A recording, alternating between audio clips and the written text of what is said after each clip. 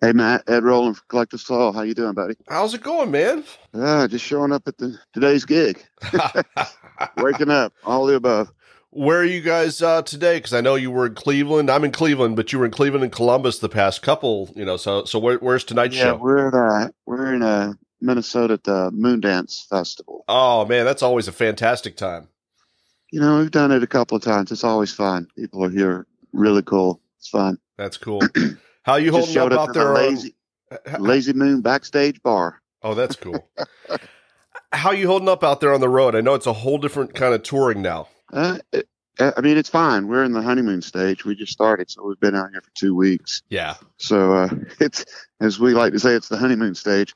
Talk to me in about 6 weeks. I'll let you know how it's going. It might be a little different then. Well, man, Right now everything's great. I am so stoked about this new record, and I wanted to start by talking about what's going to be the next single, "Cut the Cord." It's just like such a cool tune. I feel like I can spot the influences in a lot of different directions. Like it feels like there's a little bit of AC/DC baked into the intro, but I'm curious to hear from you, like where this song came from, because it's just a barn burner of a song. Well, thank you for saying that. We're getting to the age now where we all have children that are graduating high school and moving forward. So it was like 4 years ago when I wrote the song, and my oldest son, was graduating high school, going to college in Chicago. Kind of leaving the nest. So I kind of use that as like, and he thinks he knows everything. As we all think we know everything, no matter what age we are. It was like one of those. All right, let's just cut the cord. Here you go, buddy. Here you go. That's fantastic, man. And I know that there's a video. I haven't seen the video yet. Have you seen the video? I haven't, but I saw the one on the All Our Pieces yesterday. My friend Adam Blank did it, and it was. I didn't even know we're making a video. I showed up in a golf outfit. I was going to play golf. That's how aware I am of what's going on nowadays. But he said it looks great, so I'm like, whatever. At this point, you kind of go, okay, it's a video. Like, I just want people to hear the song. I've never been the cat that's visual. Like, I just want people to hear the songs, more audio. I feel like there could be an Ed Roland fashion book at some point, because you've always had like a really interesting, like visual look. Like, where did that come from? Well, I think it comes from, just growing up. First, my dad was a minister who always was dressing to be proper. And then, of course, my musical heroes, Elton John and David Bowie, and they were just always just changing. It was just whatever went on. And that's kind of, I think that's just kind of just feels what I feel like. My wife always goes, what are you going to look like this year, Ed? I was like, I don't know. Oh, sorry. No, that's fine. Sound checker. I just think it just kind of, I've never been afraid to just go with the flow. I never want to have I'm not that personality that kind of goes, okay, here's how I'm going to be for the next 50 years or 10 years. I kind of seasonally change every year. I love that, man. Oh, that's awesome. And when you and I spoke in 2019 about the Blood album, you guys had recorded 2 albums of material with plans to put that second album out at a later point. It's not hard to imagine that thanks to a couple of, years of unexpected pandemic, that, that second record might have evolved a little bit. So I kind of wondered how things changed with what we're hearing with this new record. Like, is this that second record? Yeah, no, that's it. I mean, nothing changed. No mixes, nothing. That's it. Not even the mastering. We were like, the original thing was to put a double album out, and then the management was kind of like, nobody puts double albums out anymore. I was like, no, I didn't know that. We're just making music, man. We were in a groove. And so, yeah, Vibrating is basically Blood. They're all kind of recorded at the same time. That's fantastic, man. And inspirationally, where was the songwriting coming from? Whatever was happening at that time. I said, children, my son going to college, there's Undone. At the time, my sister-in-law was dying of cancer. It was a tough moment for me, my wife, and our relationship, just because, that's something you don't plan on or want. So, like, that song really, we played that live. that song means a lot to the band. They knew where I was coming from on that, just because, you know, dealing with things like that. There are days you feel like you're coming undone. Going back So to there's different. sorry. It's just life in general. Literally, Yeah. that's how I write. I don't. You know, I've always said, you know, there are great songwriters like Bruce Springsteen and Mellencamp. You know, they're storytellers. You know, Yeah. that's amazing how they can do that. I can't do that. I have to write from something that happens to me directly or indirectly, if that makes sense. You know, I don't know no Jack. I don't know no Diane. You know, like I know people in my life that affect me, and that's kind of where I get influence from, or the spark to write a song. How did you go about, because I know that at the time we spoke, like you talked about how you did see them as two different records, like two different things stylistically. So how did you kind of break that apart into what we're hearing with Well, Vibrating? I found them. I didn't find them stylistically different. I found them. They were done about 4 months apart, and we did. This one was done in my house, recorded in my house. Oh, wow. Whereas Blood was done in a studio in Jersey. A church converted into a studio, which was, you know, kind of follows up where we came from. Anyway, Yeah, really really cool. So, yeah. So, I don't think stylistically it was different. I just think we were in such a groove as a band as we are now, because we've during the pandemic we've recorded 3 more records. Oh, man. And then we're recording in January in Elvis's house in Palm Springs. So we're you know, the band's kind of in a groove right now, and you want to take advantage of that. Hopefully it stays that way, but if it doesn't, we're going to take advantage of while we're all in the groove. How do you even start to like plan to put all that music that you just talked about out into the world? I don't know, but at least it's done. Yeah. I don't know. You know, it's a different day and age. Like I said, you know, back in the day, when I grew up, you know, you get an artist would put 2 albums out in a year. Yeah, You know? for sure. But nowadays, I just leave it up to the management. Like I said, my job is to capture the moment with the band, and when we're in a groove, just capture it, and then we've done our job. And whenever whoever thinks it should be put out, put it out. You talked about going to church, you know, something that had been a church, you know, to record Blood. You talk about going to, you know, what was Elvis's house to record an album. Like, I've always loved bands that do that. That really does contribute a special flavor to the record. Well, I grew up, like I said, I'm old school. Like, you go back and listen to some of my favorite records of the Stones and Zeppelin, and they didn't record in a proper studio. And most of the time they were in a house. They just, you know, and with this band, we enjoy going different places and homes, not just mine, but like we go to homes and record. It's easier today with technology too, just to move the studio there. But you also get a flavor, and it's a different vibe instead of just being, to me, sterile in a studio. Like, you know, you can go out and go to a bar, meet people, and I don't know. It's just it's the way this band works. It's the best way for this band to work. It's inspiring that way. You know, one of the things that in recent years you guys have been covering is The One I Love by REM. How did you guys kind of start to play that song? Well, first off, there's not many lyrics to it, so I can remember the lyrics. Guys make fun of me because of that. They're like, God, if you forget any more lyrics of your own songs. So I was like, first off, let me back up. REM's like, you know, being from Georgia, you know, they opened so many doors for bands in Georgia like us. I mean, had it not been for them, I'm sure some band would have come along, but they were the ones that opened the door to people paying attention to bands, rock bands in Georgia. And they're just one of my favorites, you know, just growing up in that time and era, and the whole, our band's just one of the bands that it's like, if you're on the bus at night, if you put REM on, nobody questions it. You just sit there and listen to it. You know, sometimes you'll put whatever song you want to listen to, and they're like, turn that shit off. Nobody ever says that with REM. How much did you get to see them play live back then? What's the first time you saw those guys? I saw them open for the Police. I've got to tell, I saw Mike Mills about a couple of months ago, and but I have a picture. They opened for the Police at the Fox Theater. Had to be 82, 83. And Mike Michael Stipe goes, anybody who wants to dance with us, dance with us. And I'd already seen him in Georgia because my best friend was going to University of Georgia. So we'd already seen him, had the 45. So me and the girl I was dating and my best friend jumped up there. It was only 4 of us. We were just up there dancing on stage with him. It's one of the coolest moments of my life. That's cool, man. That's fantastic. Yeah.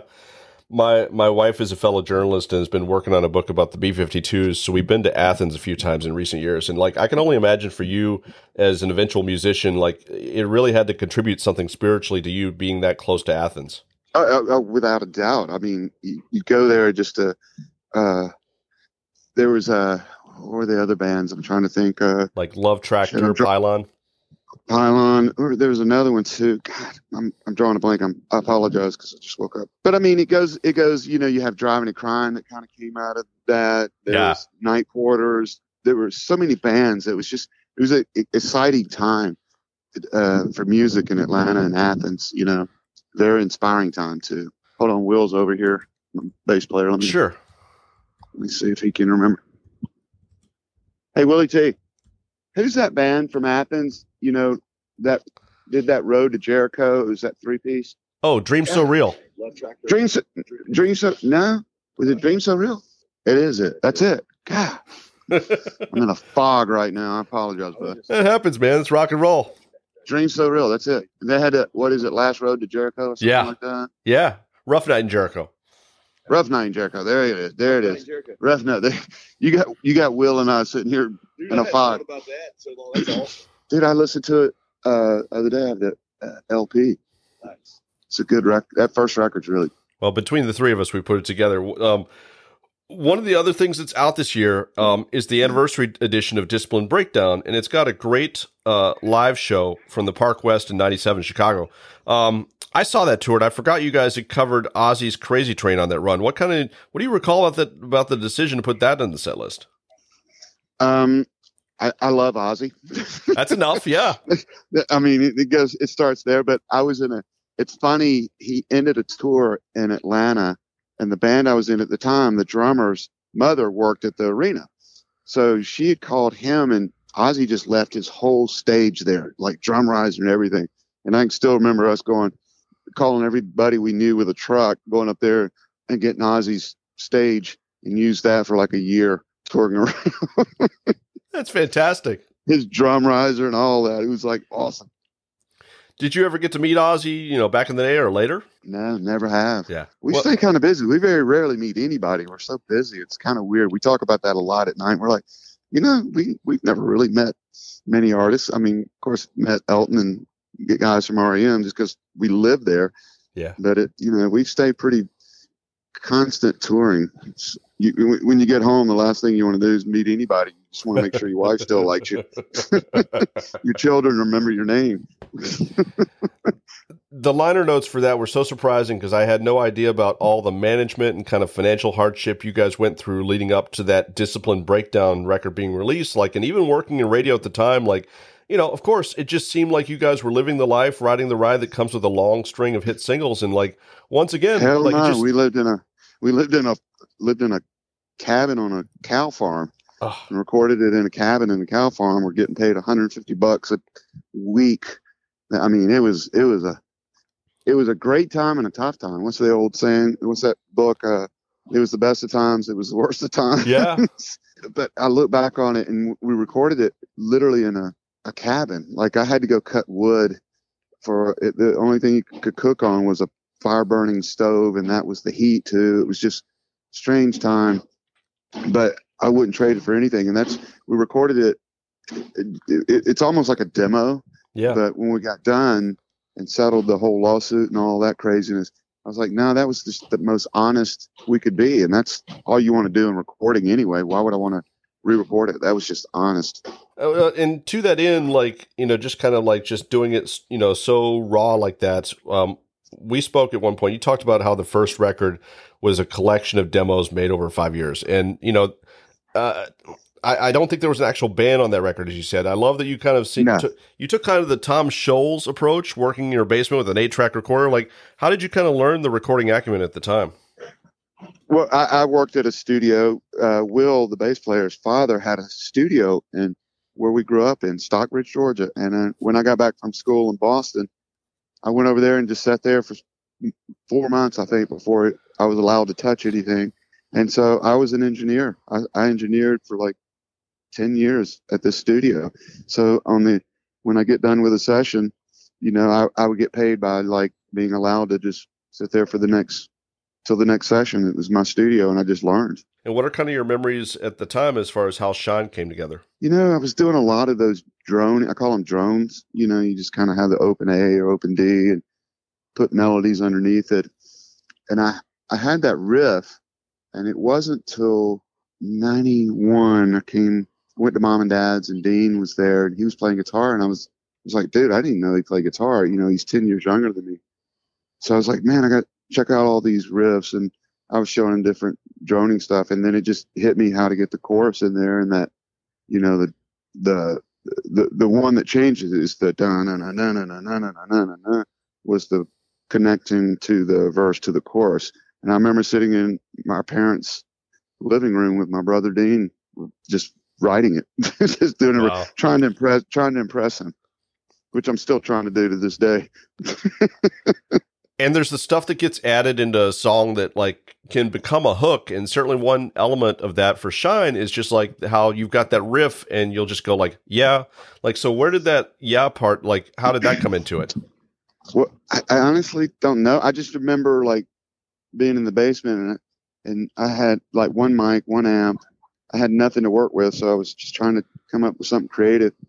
And I know it sounds weird, but the toilet paper dispenser was empty, and I just got that thing out, and I was just fucking around trying to figure out different tones and stuff to record, and I just went yeah through the toilet paper dispenser. If that makes sense. And I was like, that sounds cool. Let's just give that a shot, and that's kind of where it came from. Empty toilet paper roll.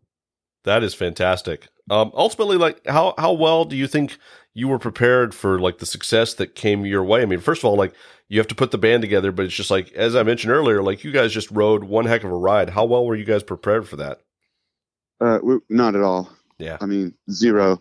I mean, we're so lucky because we were so ignorant, to be honest with you. We just had no concept of what was going on. We were excited, wide-eyed Southern boys, I guess you could say. We didn't know what was going on.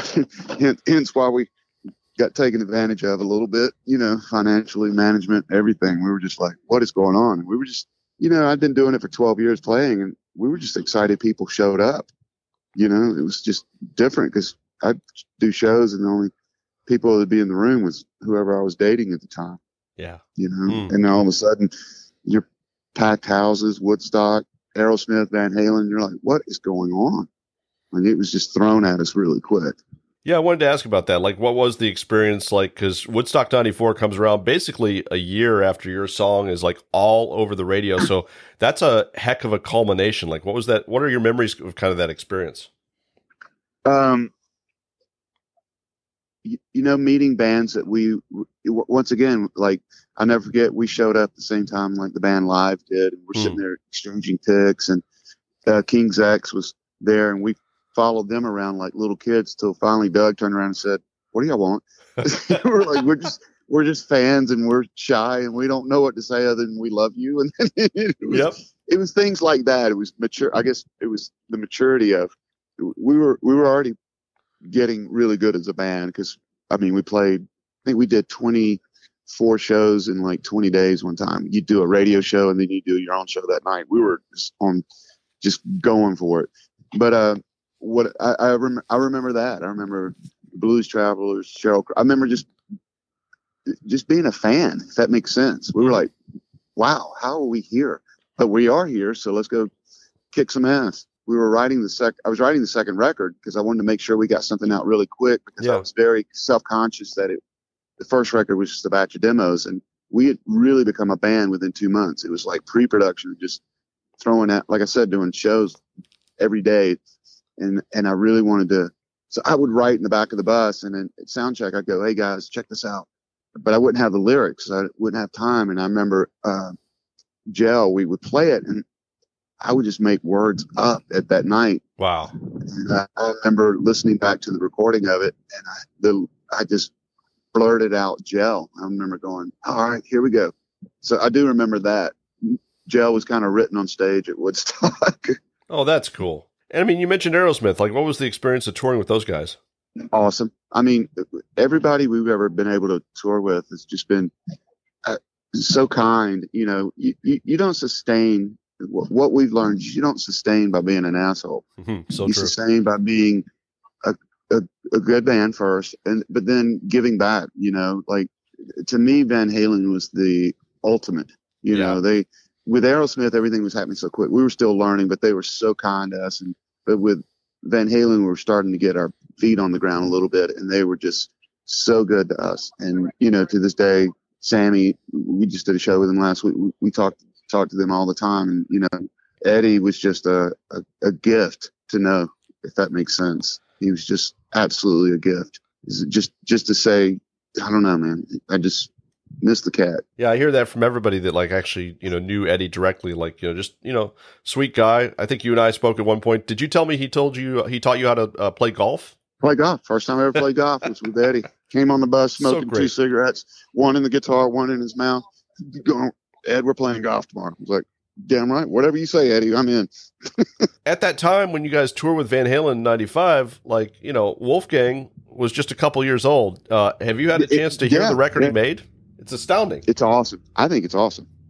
I mean, what a talent. That talent runs through that family. I know you more than anybody, like, as somebody who's done it, would appreciate what it takes to do that, play, you know, everything yourself, make it sound like a band. Like it's hard. There's an art to pulling that off. It is. I think. I mean, I don't do it anymore because I've surrounded myself with the best band on the planet. I'm blessed to be a part of this band.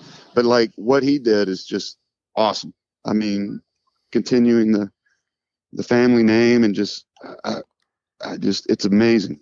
You know, because that's a tough act to follow. Eddie's a tough act to follow, but Wolfie's doing it. He is.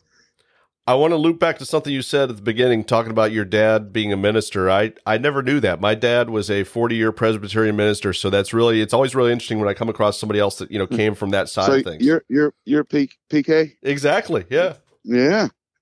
You know, I wouldn't trade it for anything. People always ask me like, what was it like? Was it crazy? It was like, no, my dad was the most, actually, he had a stage, and that's where I learned, you know, to be on stage. I just have bigger sound and bigger lights than he did. But he was very supportive and never once questioned. I don't know. It was awesome I had an awesome childhood.